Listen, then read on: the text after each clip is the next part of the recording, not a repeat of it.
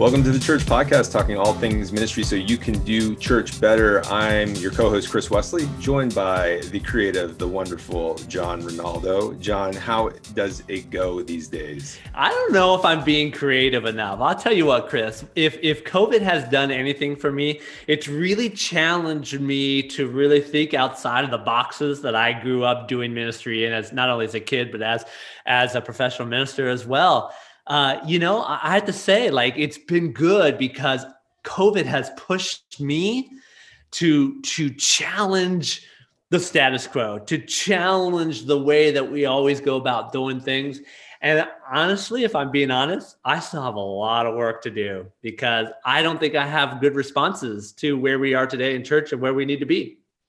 Oh, John, that saddens me. Give yourself a little bit more credit. I mean, it is challenging to be innovative, to spawn your own innovation is difficult. And in fact, it's funny because as part of the diocesan cohorts that we do for new youth ministers, one of the big principles we talk about in leadership is the ability to be innovative, because when you're a leader, right, God gives you this huge burden. And sometimes that burden is, something we plan or we're aware of. And sometimes it just comes on in front of us, current pandemic did and everything. And if we do not recognize the variables or put in place certain principles or habits, then it will close out our innovation. And, I think it's important as leaders to recognize whether or not you're being innovative. And so, while John and I could spend time talking about how to lead others to be innovative, I think what we feel is the more important topic is to recognize whether or not you're innovative and how to recognize your own innovation as a leader. So whether you're a pastor, a youth minister, a volunteer, you're a leader. And it's important for us to recognize our own innovation and recognize whether or not we're innovative and how to improve that innovation. Yes. And here's where this episode really came from. And part of it is certainly still COVID related. We've done a lot of episodes on COVID, right? But I think we need to. It's here to stay. It's going to be here for a while. It's really changing the face of the church, not just in the United States, but worldwide, obviously. The coaching that we've been doing, the trainings that we've been doing, as we listen to people out in the field, the more I go, wow, we're asking the wrong questions, right? And there is this push, and we've warned about this already, and I'm going to keep coming back to it. There's this push to go back to doing things the way that we've always done them. Folks, I can't stress this enough, Chris. I'm animated about this, right? That church is gone. Elements of it are still going to be with us, but it's gone and it's changed. And again, COVID didn't cause it. COVID accelerated the trends, right? We've said that a million trillion times. It accelerated the trends of people disaffiliating from the church and disinterested in religious education, youth ministry, right? But if COVID has done anything, it said we've got to think differently. And it's not just a small tweak here and there. We're talking about wholesale shifts. Again, not about what the church teaches. It's about our methodologies. It's about our behaviors. It's about how we go about doing it. And the reason I'm still so passionate about this, Chris, is because constantly where we're going. Rich and I had some conversations about this recently, and our team at Paris Success Group is like, we're doing a lot of these virtual conferences and coaching and like that. And people are like asking the wrong questions and they're not there yet. They're not there yet. It's like, I can't wait to go back to normal, or this is my favorite thing to do. I want to keep doing it. Yeah. But if people aren't coming to it, I don't care if it's your favorite thing to do. It's not working, right? And so those are the conversations that we've been having. And so, Chris, I felt the need that we just got to keep pushing this conversation about change and growth and how do we do that, because we are not there yet. We are not there yet. So we're going to talk about how to evaluate your innovation, right? How to recognize whether you are an agent of change or not. And just a quick little story, Craig Gould, who is a good friend of ours, he's the diocesan director here in Baltimore for youth and young adult ministry. And not many years ago, but more than a couple of years ago, when he was new to the position, he was visiting me, and I was just sharing with him. I was like, Craig, I want to be innovative. I want to be creative. So one of the big ideas that I have is small groups in homes. And, I was like really excited and enthusiastic about it. And Craig's response was like, Chris, there's nothing innovative about that. And I was like, oh, you're right. Because you look at other parachurch organizations, even, other Catholic organizations, and small groups have been happening in homes for youth as well as adults for centuries, even before you met on campus, it was in homes and everything like that. But there are going to be times where we get stuck thinking like something is new or fresh when really it's been done before. And so, I don't mean to share that to be discouraging to people, to be like, hey, you're not going to come up with an original idea or things along those lines. But, in order to evaluate whether you're innovative or not, I think the first thing is to be able to evaluate what you're currently doing and whether or not that's having the results that you're hoping for, the results you expect, right? So in my book, Rebuilding Youth Ministry, I talk about 3 questions that everyone should ask in regards to whether or not a program or ministry should stay, right? And the first question is, does this meet our vision, right? Is what you're doing meeting the vision or mission? If it's not, it's no longer innovative. It's no longer creative. It's just doing what we've always done, right? Second question is, does the labor outweigh the fruit? Does the labor outweigh the fruit? Well, I mean, again, it's like to start anything up, there's going to be a lot of work that goes into it. So if you're starting anything new, it's hard to evaluate that, but anything you've been doing for a while and there's not the same fruit and the labor and the work that you're putting into it is just making you tired or worn out, then that is going to, that's something that needs to go. And then the third thing is this a competing system? Is this competing against something better or greater that you need to do, right? Sacrifice good for great in that regards. And so the reason why you want to go through that evaluation system and really assess what's in front of you is because one of the biggest killers of innovation is busyness. And if you are too busy, if you've got too much on your plate, or things that are on your plate are not synergetic or building momentum to that vision or to that passion that God has instilled inside of you, there is no way you're going to be innovative. So before you determine whether or not you're being innovative, look at like your personal plate, your church's plate, your ministry's plate, and ask those questions. I think those are great questions to be asking, because those are ones that we get stuck in, right? And that's the reality. We're doing the same things that we've been doing for years, right?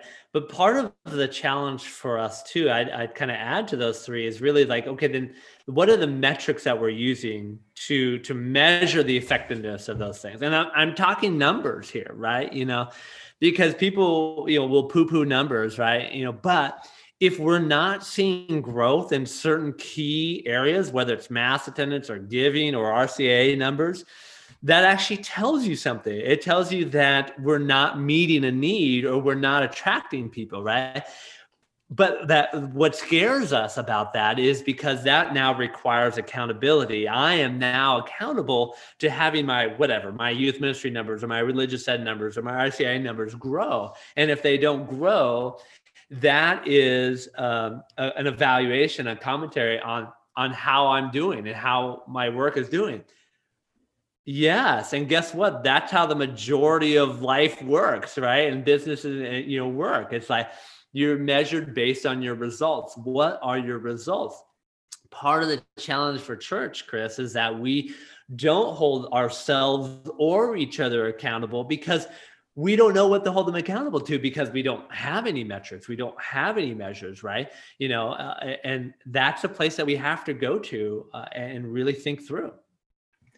Exactly. And so looking at those metrics, which, attendance is a part of it, financial giving is a part of it, commitment from volunteers and from even your staff is a part of it. If things are not getting done and progressing forward, then yeah, you're creating obstacles that stand in the way of innovation. So principle number 1 in determining whether you're innovative or not will come down to exactly what your goals are and what your rate of busyness is. If you are too busy and your goals or metrics are misaligned, then it doesn't matter how creative you think you are, you're not going to be able to overcome the challenges that stand in your way. The next part, when it comes to being innovative and determining what your innovation is your level of discomfort. And I love this, right? Like, how uncomfortable are you like willing to make yourself? Now, there's feeling uncomfortable because the world's made you uncomfortable, right? The pandemic has made us all uncomfortable. But then there's also the self-imposed discomfort, right? Whenever I was talking to a group of youth ministers about this the other day. Whenever you face a problem that needs to be solved or a project that needs to be created, right? Like, there's two ways that we kind of react to that. I believe, John, there's some of us who jump, head in, like we tackle that issue right away. And then there's others of us that take a step back. The problem is that some of us take that step back and never step in. And then the ones that step in, just keep going and maybe veer off or misalign themselves with the vision or the initial intention because they're just too busy. And so for us as leaders, it is essential, to evaluate, okay, when a project comes, like, how do I react to that? Do I initially dive in or do I initially take a step back? And then what are things in my life that if I take a step back, remind me to step in, or if I step in, remind me to take a step back? And I know I used a lot of the same language there, but again, it's how do you tackle a project? How are you able to move yourself from comfortable to uncomfortable? Yeah. And it's really, there's a change element to that, right? It is uncomfortable, but comfort is the biggest hindrance to progress, to innovation, to change, right? And the more comfortable, yeah. And quite honestly, the older we get, this is true for me too, the older I get, the more comfortable I get. The more comfortable I get, the less I want to push myself, because why would I want to be uncomfortable? But it's the uncomfortability that leads to progress. I just want to share a couple of quotes, that have been on my mind recently, and some new ones right now, but just a couple real quickly. George Bernard Shaw said, "Progress is impossible without change. And those who cannot change their minds cannot change anything." Love that idea, right? And I think there's an element, Chris, of us changing our minds about how we go about doing ministry, right? And I go back to this idea of this consumeristic church versus this missional church, right? A consumeristic church is like, what's in it for me, and I want to be fed, right? And that's what we do. That's who we spend our time, focusing on, is the people that show up. Right. And that's where we spend all of our energy, but yet that's not who we're called to spend our energy, versus the missional church is going out, right. And serving those who are not coming. And that's quite honestly a lot more work and a lot more uncomfortable. Right. But that's where we got to be. And I think we're still in many places a long distance away from that. And that's really a huge shift for a lot of us. It really is. COVID basically stopped us from hosting any events on site anymore. So we actually had to go out and find some other ways to connect with people. But now as things start to slowly open up, people are like, oh, good, I can get back into my comfy couch, right? And everybody comes to me again. That's problematic. And that's not going to bring people back, right? We've seen mass numbers not coming back in the way that we expect them. Faith formation numbers are down, across the board, right? They're not coming back. They're not coming back right now. We still have to go out, right? That should be our focus. But as soon as the campus started opening back up again, we got entrenched back into our old ways. And so I already see it. We're slipping back. But that's not how we progress. That's not how we reach people. It really isn't. Yeah. I don't know if this is Pollyanna or I don't know what the word is for it, but part of me feels like God is going to guide us through that. Like, if he sees the church slipping back too much to that these circumstances, like, will continue to, because I really do think there is this huge change that is not just impacting the church, but us as a culture, us as a society so greatly, that going back to some of these ways is going to be impossible. And you'll find yourself like not able to do that in a sense, because either financially you'll lose money and you have to shut down, or B, it'll click or change in that way. And it is tough, right? This like desire to go back to the way things were, if you're feeling that in your heart, again, that's a time where we have to pause and say like, okay, God, because I yearn for what was, like, is this a mourning that I just need to go through? Like, is this just me letting that go so that I can move on? But that is a situation that needs to be addressed, and that will kill your innovation. And that's something that you either need to share with a spiritual director or a therapist, a group of your parish council, a group of people who are going to help you coach through that and guide you through that. And that kind of like leads me to another principle that I think is important, is if you're wondering if you're innovative or not, look at the people around you and ask yourself, are they innovative too? Because if you're a leader who's innovative, that's going to influence other innovators, right? Like creatives attract creatives. I mean, that's why, one of my favorite things is reading about these groups of writers and artists and musicians who get together and collaborate. And that's because creatives and innovators attract other creatives and innovators. So if you are a leader and you're looking at your staff and you're like, I'm not sure if they're really creative or not, then, yes, it's a little bit on them, but how are you inspiring them to do that? And at the same time, have you given them permission to be innovative? Have you ever told your staff it's okay that you fail? Have you ever told your staff that I want you to go take risks? Have you ever asked your staff, and when I say staff, I also mean volunteers too, what are you learning when it comes to your field? What are you learning when it comes to outside of your field of ministry? And so again, it's essential for us as leaders to recognize whether or not we're surrounded by innovative people, because if we're not, then we've got to look at ourselves.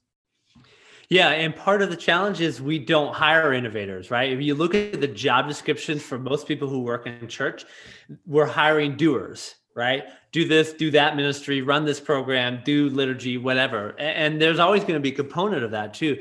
But part of, certainly staff, part of your job description needs to be about visioning, right? And visioning what the future could be like, right? And that's when you get, for instance, you start to inspire other people like your volunteers, and you start to attract those type of people. But because we spend so much time doing, we have no time to innovate or vision. And so that goes back to that busyness point that you said at the beginning, right? Do you allow yourselves, and pastors, do you allow your staff time to do the innovation, to do the visioning? Because if not, then you are going to get stuck. It's like we're on a hamster wheel. We really are on a hamster wheel.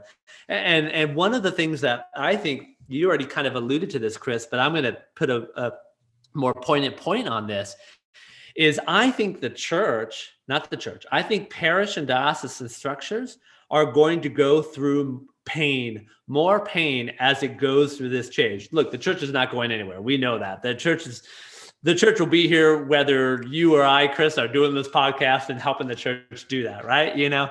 But our current structures can fall apart and can change. And I think what we're going to see over the course of the next 2, 3, 5 years is those structures falling apart. I really do think that. And because we're not willing to innovate. Now, there'll be places that we're willing to innovate and change, and we'll be able to address that. And they'll be able to pivot a lot easier. But I think for those who are not willing to endure the pain of innovation and change today, just hold on, because I believe your pain is going to get worse then. I'd rather go through the pain now, because it's going to be easier now than a year from now when we're going back to all the ways that we used to do things and we're hurting because it's not working. It's not going to work in a post-COVID church. Maybe I'm sounding apocalyptic, but I see that. I'm already starting to see that. And I see that reality. But it's not apocalyptic. I mean, we see Mordecai tell Esther that, right? He says, when Esther's like, I don't know if I'm worthy enough to do this, right? When she needs to go to King Ahasuerus and say, like, stop what's going on to my people. Mordecai says, all right, that's fine. I'm totally paraphrasing, but that's fine. But whether you choose to be a part of this or not, God's will be done. I mean, you and your family will perish, he says that, but God's will be done. And so that's sort of like, where I have hope in the church. That, like you said, the church will keep going. It will look different. The question is whether you and I and people listening to this want to be a part of that, right? And And it doesn't just mean we'll miss out, and miss out on the fun, but like we'll miss out on that joy. We'll miss out on that blessing that will come from pursuing this. And so again, it's so important for us to recognize this and to ask ourselves, are we willing to change? Are we willing to adapt?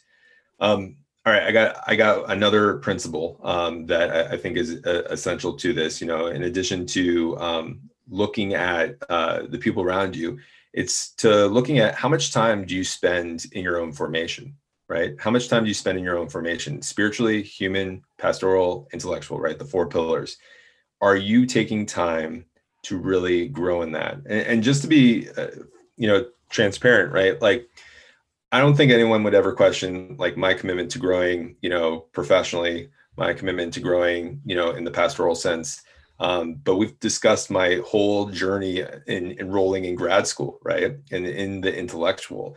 And to tell you the truth, one area that I was limiting myself for a long time was the intellectual aspects of our faith. And, and even though there were videos and podcasts and books that I could, engage in, I needed a deeper level of commitment to my formation. And so if you're a pastor, if you're a youth minister, if you're a DRE, if you're a business manager, and you've not been to a conference, if you are not reading books, if you're not listening to podcasts, I mean, if you're listening to this one, hey, that's a good step. But like, if you're not listening to other podcasts, then, and if you're not like looking for a coach or a spiritual director, then the question is like, how are you looking to mold and change yourself, right? What's the investment that you're willing to make in yourself? So, this is a little bit aligned with the comfort zone, right? But like, how are you pushing yourself to learn and grow? Because if you're not learning anything, then you're not creating anything. And that's essential. Absolutely. It's those inputs. What are the inputs that we're feeding into our minds and our hearts that are so essential? And I'm going to link back on the show notes to a previous episode we did on this very topic, or what does our personal and professional growth look like? So if you just go to thechurchpodcast.org and visit episode 158, you'll see a link to that previous episode where we talked about books and podcasts and conferences and all sorts of other things that we do to kind of do our growth. So we won't reiterate that, but I think input is so important though. What type of input are we getting? And I think that input needs to come from both the Catholic world and it needs to come from the non-Catholic world. What I mean by that is certainly other faith traditions, other Christian traditions for sure. And also the business world, and some of the best ideas and innovation that I've come from me listening to non-religious leaders of businesses and other things and authors and whatnot, giving me the ideas like, oh, absolutely, I need to run with that, right? And that input is so important, so I take that input very seriously. Definitely. So just to recap, like with what we're talking about, as a leader, like take a second to look at your ministry. Is it like, how are you evaluating it? What are your goals? Like, because if you're too busy, if you don't have goals and anything like that, then you're not going to be able to be innovative.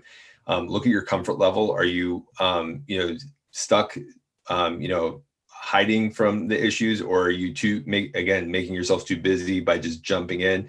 Because if so, you're just not going to be able to have that mental capacity, and then look at, the people around you. If they're not innovative, then chances are you're not that innovative, because innovation, attracts innovation.